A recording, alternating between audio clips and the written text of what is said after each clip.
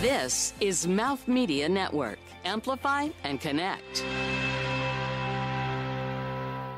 Theodoro Stephan, affectionately known as Theo, is the creator and owner of one of California's most important olive oil producers, Global Gardens.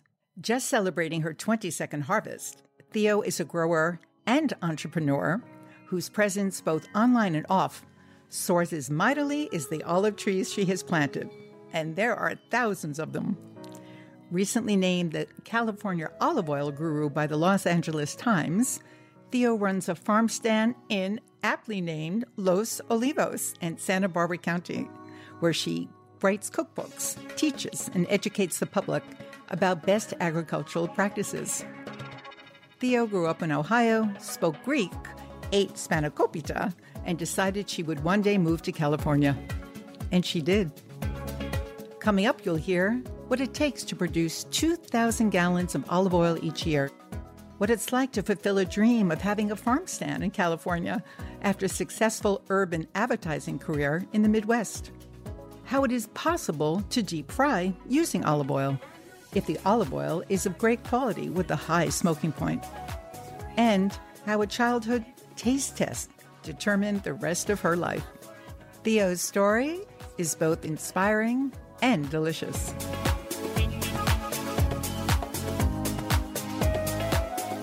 In the vast culinary landscape we share, we are all carving out a place for ourselves. Each of us, in our own way, is a one-woman kitchen. I'm Roseanne Gold, and welcome to my kitchen.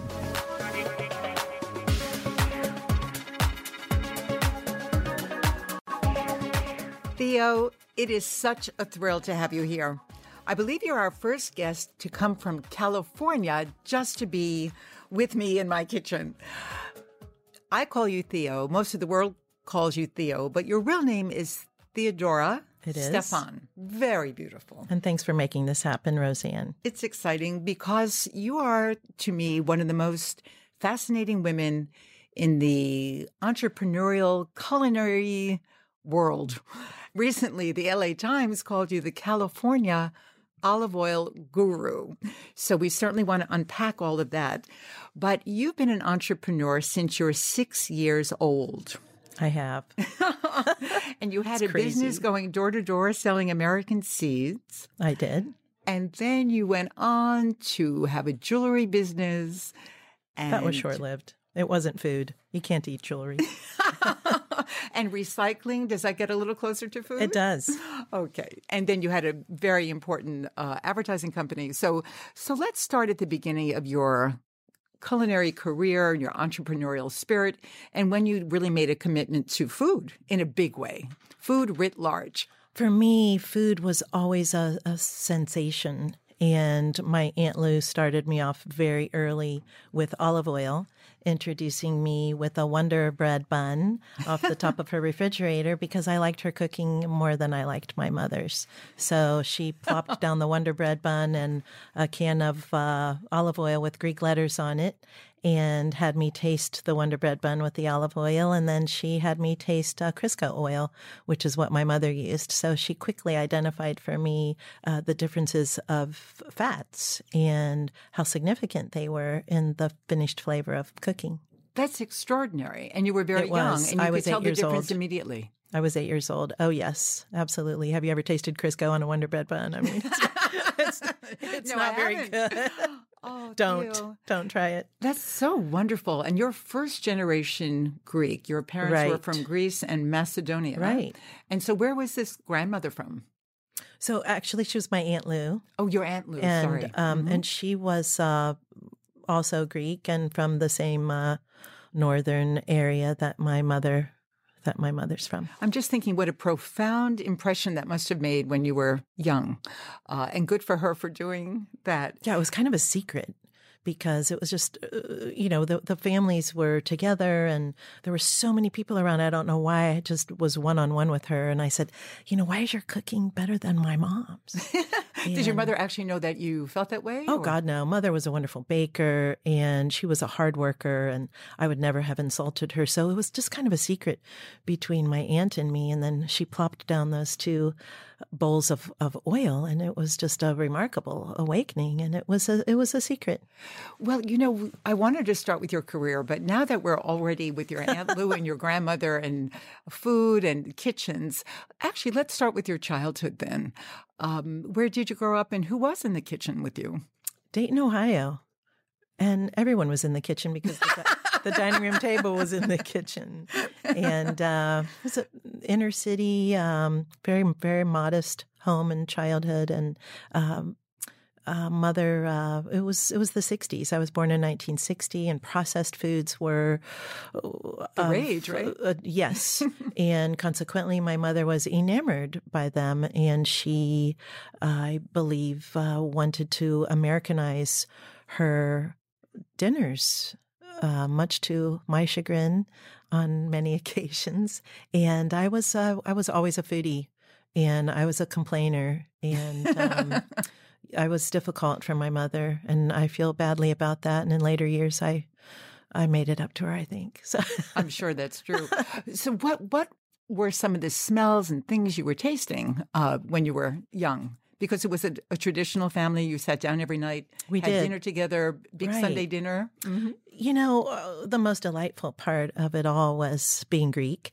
We were either going to parties or having them every weekend. So I really lived for the weekend food-wise. During the week, it was, banquet pot pies and the processed food things. But on the weekends, everything was homemade. And my mother was a wonderful baker, and she made phyllo from scratch. Really? And spanakopita and tiropita. I've never watched anyone do that. Oh, the memory of watching her fold out on the entire kitchen table this pastry and folding it and buttering it and folding it again and buttering it and layering it, and the smells and the conversations she and I would have. And I have two older sisters, so I did have a lot of one-on-one time with my mother, and my grandmother lived with us as well. And we only spoke Greek in the house when I was young until my grandmother passed. And so the smells and the baking were always the thrill to me, as were those parties. And, and it was a time of cocktails and cigarettes and I loved it all. I loved all the smells. And I'm sitting here with a big smile on my face. It just sounds so idyllic. And do you have memories of having a very happy childhood? Yes. Yeah, it was a melting pot neighborhood. I was always a curious one and never afraid to ask for what I wanted. I guess that's why going door to door and selling American seeds. I mean, when I look back on it, I think, oh my God, were people feeling sorry for me? Or were they buying these seeds because they wanted them or needed them? Or but I made a lot of money, much to my surprise and the surprise and probably embarrassment of my mom. They were all $1 bills, and I would roll them up in increments of $10 with a rubber band. And then she gave me a 3-pound coffee can so that I could easily count out the wads or the rolls of tens. And I became quite the financier. Well, I can see that could be really very addictive.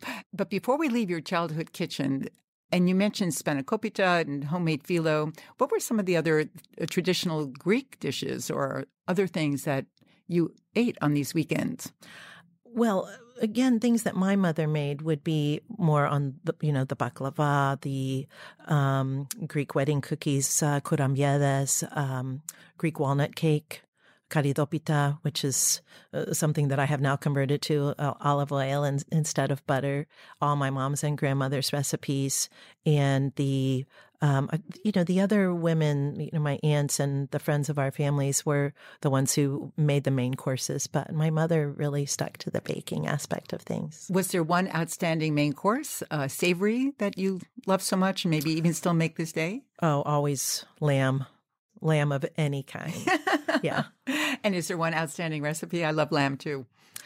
Something that I do and love that is so simple but so flavorful is deboning a leg of lamb and then stuffing it with feta cheese, spinach, and red peppers. And it's a delightful combination of flavors. And you roll it up and tie it? Yes. Any seasoning on the outside? And is there a lot of garlic involved? Yes. Or rosemary? Yes, both. And it's in my cookbook. Fantastic. Well, we'll definitely we'll talk about your cookbooks and everything else that you've done. But thank you for the beautiful picture and smells and tastes of your childhood kitchen. So here you are, this extraordinarily entrepreneurial kid, the American Seeds and then the jewelry and the recycling. But then you became a very important graphic designer and started your own major graphic design company and worked. It was called Real Art. That's correct. Graphics Group. Real Art Design Group. Design Group, okay. And I read that you were working for Disney and some of the biggest companies, Theo, and you taught at university. And the reason I'm mentioning all of this is because there's so much interest today in being a foodie in the food world, in making a mark. And I really think that women are much more entrepreneurial than men. And men become chefs and they do their thing. But women are creative, crazy creative. And that, to me, is the embodiment of you. So when did the food thing happen? And how did it manifest as olive oil? And how did you become the California olive oil guru? Well, I think the food thing was always there. When I had the design firm, I had a beautiful kitchen that I designed within the firm. And cooking for me has always been therapeutic. So even if the day ends or ended at 8, 9, 10, there was always a time that I created space for myself to make something healthy and delicious. And I enjoyed sharing that with my staff and having good, healthy food there because there were many all-nighters in that industry. And instead of calling for, Domino's pizza delivery, it's like, why not make pizza? So, so that whole aspect of health and goodness and flavor for me was always one. And I, at certain times in my life, have gotten pushback on the healthy word. And we have a mutual friend, Betty Fussell, who always says, don't say healthy, And really? How come? What's the problem with healthy? And it's like, I don't know, because for me, food is life. And it's life-giving and it's energizing. And, sugar can just knock me down in a minute. And, I'm fascinated now with acidity in food. And there's always something to learn and always a new flavor to taste. And that's why, being with you or people who understand that, it's always enlightening. And I love sharing flavors with people. So whether it's flavors from a color in a catalog that we were creating or the food that we were eating, it was often inspiring to the design of and the outcome of things. And that really was the jumping off point for your amazing creativity. I mean, you invented the word, I think, Cali-Mediterranean? Calituranian. That was in the shower one day. Things happen in the shower. How true. So Calituranian. So that was a blend of California cuisine and Mediterranean food. Right. Yes. I mean, I was reflecting on really my happiness at being in California and creating a new business in California and thinking about my Mediterranean heritage and the Mediterranean diet. And the word just came to me and I was, dripping out of the shower. I went out to Google it and it didn't exist. And I immediately got the .com name and had a cafe for a short time called the Calituranian Cafe, which was a bucket list thing for me. Well, this is really where your food career starts. So when we come back, we want to hear about the cafe, your Global Gardens, which is your primary business right now. It is the most important or the first organic olive oil company in Central California. That's correct. And we'll talk about your cookbooks and all the other amazing things that you are doing. Thank you. And the key to the garden of fulfilled desire. Here's a cooking tip to share. This from my guest, Theo Steffen. So typically, people always want to know what the ratio is of olive oil to butter. So with 1 cup of butter, I start with a half a cup of olive oil. And you do need to know your dough. And you can always add, but you can't take away. So mostly it's a half cup ratio to 1 cup. Frequently, it does go up to 60 to 75%. But start with a half a cup. From Theo's kitchen to yours, give it a try and pass it along.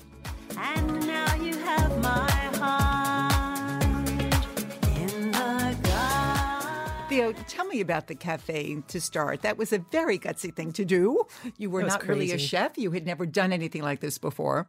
So how did you start? The cafe was a bucket list thing. I guess I always had a fantasy about feeding people, and I still have a fan. I love to enlighten people on flavor and fresh flavors, and it was something that happened quite as a mistake, Roseanne. To be honest, I was struggling making the rent. I had a store in in the center of wine country, and wine country exploded in Santa Barbara with the movie Sideways, and my location became literally more of a side street instead of an easy to find place, and the rent kept going up, and so I became really disillusioned with how I was going to sustain myself and my two daughters. I was a single mother, and so I literally found a place in Los Alamos that had been a cafe. It was closed for 2 years. It was totally decrepit and disgusting and needed to be painted and who better than you? Freshened up, right? At the same time, and I'm not particularly religious, but I sat on the edge of my bed one day and really had a breakdown because I had been offered a job in my old industry as a senior vice president of an international design company, and the money and the international travel, but it would take me away from my children. So I had a lot of conflicts, and I literally sat on the edge of my bed and had the primary breakdown of my life. And I asked for a sign, and it's so corny. It's so corny, but I love true. These stories. What happened? I had a dream that night that my business was at my home, and where it is now. And I woke up, and it was one of those misty mornings, and my hair was just like wild. I felt like Esmeralda or something, and I was walking around this misty California morning, picturing what had happened in my dream. And I took the girls to school, and I called the county permitting department, and they said, "Oh yes, your place is zoned as agricultural commercial. You can have a farm stand, you can bottle vinegars and do dry spice blends." And it was like everything that I was making, I could do legitimately from my property. You can run an internet business, you can have a after school and summer day camp program, blah, blah, blah, blah, blah. And I was just in shock that I had asked for this sign, and it really did feel heaven sent to me. I mean, it was a big turning point in my life, spiritually. I know that's corny, but it's beautiful. So it wasn't really just about olive oil, was it? It was really about creating a whole new lifestyle for yourself and your daughters. And I do want to mention, I think another remarkably gutsy thing you did is that as a single mom, you adopted 2 girls, sisters from Nepal when they were very young. I was married when I adopted the girls. You were married. Okay. Still gutsy, right. Still remarkable. Such a beautiful story.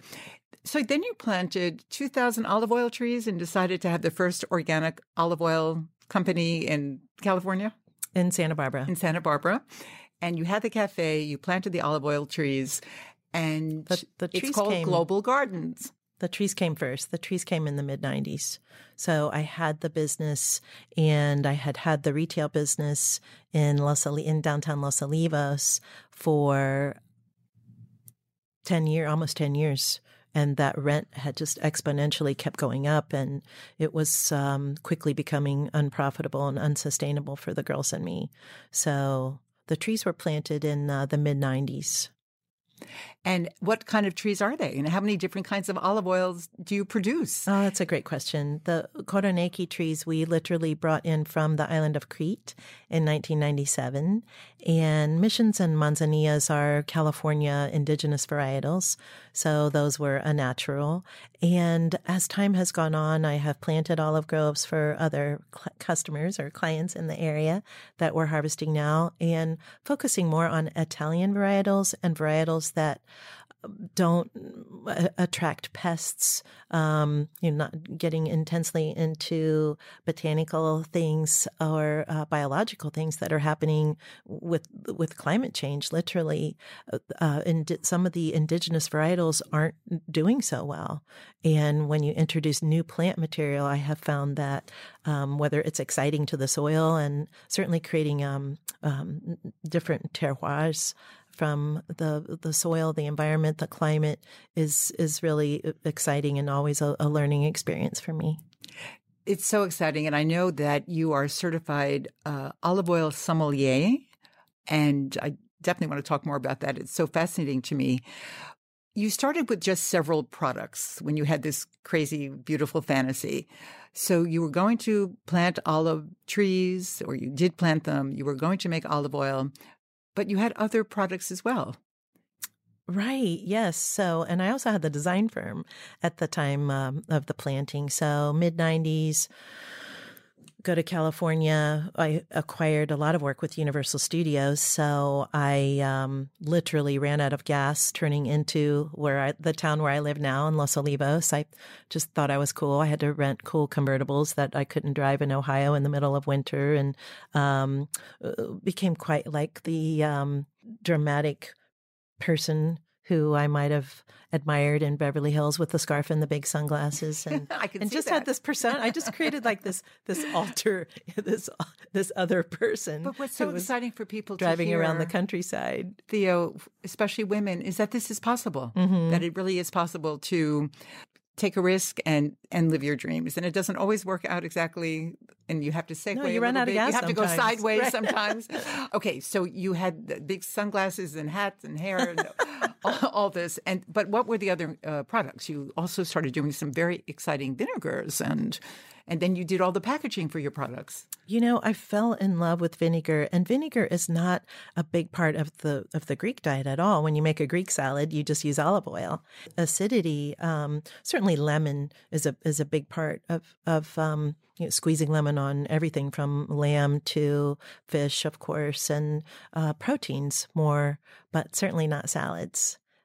And so vinegar was introduced to me visiting Northern California, and that's where I was inspired to plant olives and be the first in Santa Barbara County to have an olive oil production.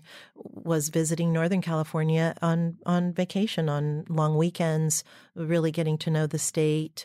Having moved from the Midwest, from Dayton, Ohio, California was so exciting to me, and I always wanted to be a Californian. When I was a little girl and got into trouble, I would stomp around the house and say, "I'm going to California," and my mother would hit me on top of the head and say, "What do you know? California, it's like, shut up, you don't know anything about California." And I didn't. I don't know if it was the Beach Boys or what, but so looking at what was happening in Northern California, if you look historically, Northern California was 20 years ahead of Southern California and the Central Coast, where I am now, in wine production. Wine production. And they were also 20 years ahead. And Nan McAvoy was the pioneer of olive oil in Northern California. And I was thrilled to see what was happening and taste all those flavors. And, even the wine and olive oil pairing for me was something that wasn't happening. It's still not happening. It's something that I love and am developing. And considering acidity as the vinegar, olive oil and vinegar, people kind of take that for granted. Yes. But what is that, and how many different flavors can be pulled from vinegars and fruits and all these things that are growing in California? There's an infinite possibility of flavor combinations. So the vinegars quickly became a love of mine. When I purchased the ranch, there were hundreds of raspberry canes growing. And the first year I had the ranch, I picked the raspberries, and which isn't it sounds romantic, but it's not very pleasant because of the thorns. And I sold them to a local grocery store, and I made about $40. And the next year I went to Costco and bought a freezer, and I froze, and I didn't know what I was going to do with these raspberries. And I froze every one of them because I thought, I'm going to do something with these raspberries. And then I met a vinegar maker in Northern California, and was really, and it was her idea to, she said, well, why don't you take my vinegar and use your fruit and make, and do these flavors. And this was, the mid-90s, and fruit vinegars were something not really very happening at all. new. That's Yes, right. Very exciting. I mean, you were so ahead of the curve in so many things. So you have this big olive oil company, many groves, many trees. No, it's not big at all. It's very boutique. But it's 2,000 trees. And you make 2,000 gallons of olive oil. That sounds like a lot to me. It sounds like a lot, but... But Theo, you also have a club where people can, every month, get a selection of your olive oils and vinegars, which is very exciting. You also have a farm stand. So if anyone is traveling in that area, they can go literally and meet you because you are always there selling olive oil, doing olive oil tastings, vinegars, and some of your other products. Definitely an experience, yeah. And then mail order business. What am I missing? Are there other aspects of Global Gardens? No, you know what? Something that I'm starting to do is get out, and I'm doing a class soon for the Julia Child Foundation hosts an event annually now in Santa Barbara, and so I'll be doing a class there on olive oil. Actually, the fresh, teaching people the difference between fresh and rancid oils, because people don't know the difference, and when they taste the difference, I feel like I'm duty bound, being a sommelier now, to teach people the difference between real and fake. As we know, there's so many fake things out there these days. Well, we had that experience last night. Actually, we had dinner, and you felt that the olive oil was a little bit rancid. It was old. And I am very, very aware of certain qualities in wine. So if someone even opens a bottle of wine and it's corked, I'll know it before it's even near my nose. Right. But I actually, and I do think I have a pretty well-developed palate after, 40 years. It was really interesting last night to have you point out to me that the olive oil was maybe either old or a little bit rancid, because I actually hadn't picked up that. I was hoping I wasn't being a snob. But. Not at all. No, it was actually fascinating to watch you in process. So you started with 7 products, and now you have about 50. So just tell me some of the best sellers or what you are in love with the most. Oh, I'm in love with the olive oil and the vinegars. I mean, those are my primary babies. And personally, I love creating the pairings that I then develop recipes for my club members, and putting flavors together and having the options that we have in California of the herbs. And I do have 5 herb blends that I put together, and I just thrill when I have customers say, we can't live without that Greek blend or the Italian blend, and I can't live without them either, Roseanne. I can't. And, the foundation of my cooking and my recipes is I have spent time, and, going from being a graphic designer to food, there have been so many synergies there, because I can visualize, say, a poster design done, and I can also taste it. And I thought everyone could do this until I started talking to people about it. But I know what things are going to taste like before I taste them, and I know what things are going to look like before I draw them or create them. So it's a gift, and I love it, and I love sharing it, and I love that enlightenment. I always say I'm going to put a webcam at the tasting bar in Los Olivos, because I love that look on people's faces or their expressions. And that would be especially so much fun. Children, when families come in, we're family friendly, and we are in wine country. So, a lot of parents end up dragging their kids around to wineries, and when they come in, they're like, "You mean we can taste too?" And I've actually heard parents say, "Oh, you won't like it," and I'm like, "No, they will," and they do. And they'll say, "Oh, Mom, can we get this?" Or, the strawberry vinegar, and it's because it's fresh, Roseanne, and people, and we have raspberries growing just right there at the farm stand. And Meyer lemons. And strawberries and Meyer lemons, right? And so, and herbs. And so the thrill of bringing what people see at the store in front of their face, and describing the differences to them as we did over dinner. It's always a pleasure to me.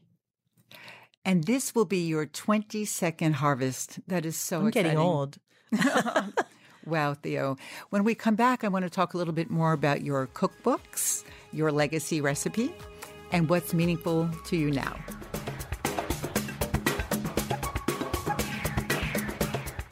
If you're wondering about my beautiful theme music, it's called The Garden, written and performed by award-winning singer-songwriter Audrey Appleby. Follow me on Instagram at Roseanne Gold, and check out everything I'm up to on my website at roseannegold.com.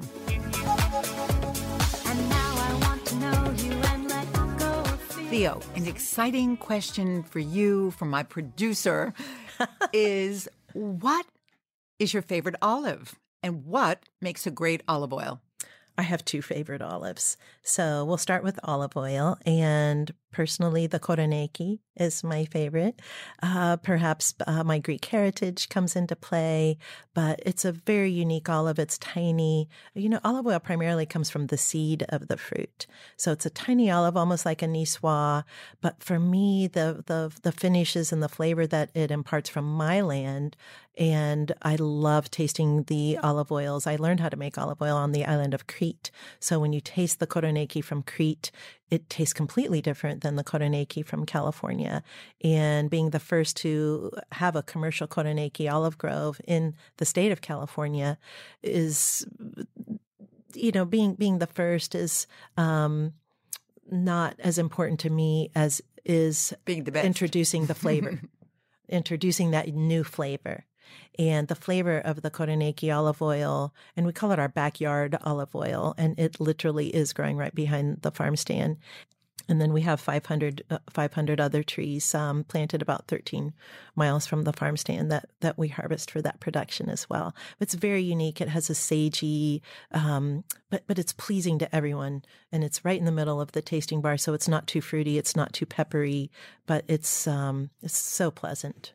So that is my favorite olive oil. So your favorite olive and favorite olive oil. But my favorite olive is actually a table olive that I grow, and it's a Cerignola. And I have 170 gallons on brine right now that will be released in May. And it's a huge olive, not produced at all commercially in the United States. I have the only production of Cerignola. And we call it a big fat green olive in the jar. And this is the first year where I will have a significant amount, for me anyway. And this is not, again, a big production. 160 gallons might sound like a lot, and it is for me. And I'm thrilled that the trees, and they are growing right in front of the farm stand as well. So as a flavor, that olive is like a steak. And people who taste it, and because it's organic and we haven't processed it with lye, as most olives are at the grocery store, you get all of the midtones and flavors of that fruit. And it is as big as a small pear, and certainly dynamic, and it tastes like meat. And vegans, vegetarian, everybody loves those.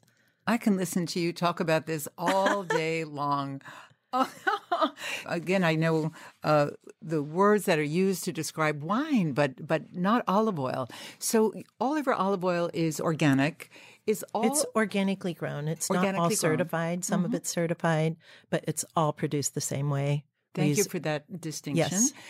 Is it all extra virgin? And again, the difference between sort of regular olive oil and extra virgin, I know it does have to do with acidity, but can you tell me a little bit more about that? Sure. I mean, all of our olive oils have a 400-degree smoke point, and you hear on all these cooking shows, don't cook with olive oil. Well, that's because many of the grocery store oils are old, or they are adulterated with other products, so they'll have a lower smoke point. So, I mean, you go to Greece, Italy, everything's fried with olive oil. Deep frying is 365. So consequently, you can deep fry with my olive oils, and it does impart the flavor of that terroir, which is so important to me in pairings with recipes and food. So extra virginity is, there's books written on extra virginity. There's wonderful information out there. And once people start to explore it and taste the difference, you kind of know it when you taste it. Well, this is a great time to actually ask you how someone signs up to be a member of your club. I mean, who would not want to get your olive oils and vinegars and these spice mixtures? And I know you have these delicious almonds as well. So what's the deal? Absolutely. It's globalgardensonline.com. Or come visit the farm stand. I mean, once you taste things, it really, and I love to educate on the different varietals. The club is really fun because you get a different olive oil every season, a different vinegar, a different third item. So we have a seasonal club, and then I've added a monthly club that is crazy popular. I didn't realize people wanted a different olive oil every month. And then we have we have 3 clubs now. So the bi-monthly, the monthly, and the quarterly. Oh, sounds divine. And you also have written 2 cookbooks. One is called Oppa. Is that the most recent? Oppa. How do you say that? Oppa. Am I saying that right? Oppa. Oppa. And what does Oppa mean? It just means we're having a good time. And we are. And tell me about that cookbook. What is it? I've seen it, but how do you describe what's in there and some of the recipes? It's called Oppa, Healthy Greek Cookbook. And I wrote it with Christina Xenos, who's a dear Greek girlfriend of mine. And we had 6 weeks to write it for the publisher, which was a ridiculous amount of time. But we both had recipes of our mothers and grandmothers. And I am very proud of the dessert chapter in particular because you love baking with olive oil. I do love baking with olive oil.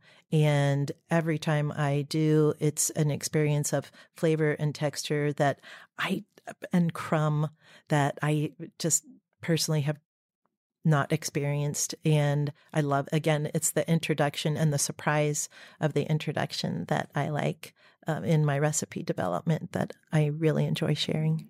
And the other book is called Olive Oil and Vinegar for Life. I'm down with that. It is. And is that where you go into great detail about each one of these vinegars and oils? It is. That was my first cookbook, and it was almost cathartic for me to be able to put my love for the learning of how to make olive oil and vinegars into writing. Beautiful. One of the reasons I said I'm down with that, when I'm asked what my favorite food is, it's very curious. I can't figure this out. Gorgonzola cheese, smoked salmon, and good bread dipped in vinaigrette, which is really just olive oil and vinegar, maybe a little garlic. I love this. So there is, I think olive oil and vinegar go back thousands of years. Oh, sure. Right? Theo, speaking of food and olive oil, do you have a legacy recipe? I do, and it's my mother's karidopita recipe, which is a walnut cake, Greek walnut cake, that again I have converted to an olive oil cake instead of butter. And just lots of ground olives. No, walnuts. No, olives. It's the walnut cake. Eggs, sugar, or honey. What else is in it? Is there cinnamon? And what makes it so special? All of the above. Grated lemon zest? Everything. All of those. How do you know? I didn't. But the only thing I've ever had of yours was your spanakopita, which is fantastic. So I think you can have 2 legacy recipes. That would be my second. And really, I've told my whole family, all my friends, when I'm on my deathbed, I want spanakopita, and it needs to be my recipe. And Christina and I have gone back and forth with, she recently tasted mine. She said, "That's really good, Theo." And I'm like, what? Well, it's funny, that actually gives me another meaning for the idea of what a legacy recipe is. It's not so much about what you want to give to your children or what you want them to make. It's what you want to eat on your deathbed. So I love that. Thank you for that. Theo, you are doing so many things and growing at a rapid pace, and you do have a very spiritual sense about you. You adopted these 2 gorgeous young women who are growing up beautifully. What's most meaningful to you now? Really finding time to be grateful, and again, that might be corny, but I think that I'll be 60 this year, and really understanding the source of things and where things come from, and taking the time to not only teach others, but have the experience for myself. I mean, really, I am living a dream of mine. I mean, it's that little girl who wanted to move to California and having the land that I do and the space that I do. And I love California and I love what I do, and transitioning to having more time to teach and share an understanding of climate change and regenerative agriculture, carbon sequestration, and how all these things go together with our food and our table and our kitchens and our lives and our families, and the exponential growth of the human population and societies. And it just taking the time to really understand it and how I want to share it is really important to me. How wonderful. This has gone very quickly, Theo, but I'm going to ask you one last question, and it's what I ask all my guests. I'm going to ask you some questions now. Okay. What does One Woman Kitchen mean to you? It means sharing. It means savoring, and it means taking the time to enjoy each other and what's real and the deliciousness of life and food. And it doesn't have to be difficult. People are intimidated by cooking, and frequently they're intimidated when they come to taste olive oils and things that I produce and say, oh, we couldn't join a club because we don't cook that much. And then when we talk about it, it's like, well, of course you would. So, for a one-woman kitchen is a many-woman kitchen, and it's a many-personed kitchen. So beautiful. So this starts with Aunt Lou. It does. Are there one or it started two other with my women? mom, for sure. With your mom. Mm-hmm. And are there other women in the industry who have really inspired you? Of course. I mean, there are many, including you. And Julia Child comes to mind first because she was not a trained chef, and I'm not a trained chef. And people want to call me a chef, and I don't want to take away what chefs have to go through to really be chefs. It's like somebody calling you a doctor when you're not a doctor to me, because chefs are such fascinating people, and they've really earned that name and that designation. And I'm not a chef at all, but Julia, you can always put it back together. And it's just her experimentations and her livelihood in the kitchen. And so certainly she was my biggest inspiration. And she would really be inspired by you as well. And I know she would love your olive oils. Theo, it's not butter. Well, that's a good point. That's actually a very good point. She did love butter, but I'm sure she would also love your oils. I wish I could have met her. I never did. Yeah, she would have loved you. Theo, thank you so much for joining me. And thanks to all of you for listening to Theo and me in my kitchen. I'm Roseanne Gold. One Woman Kitchen is produced by Mouth Media Network. Follow me on Instagram at Roseanne Gold, and check out everything I'm up to on my website at roseannegold.com. Thank you for listening.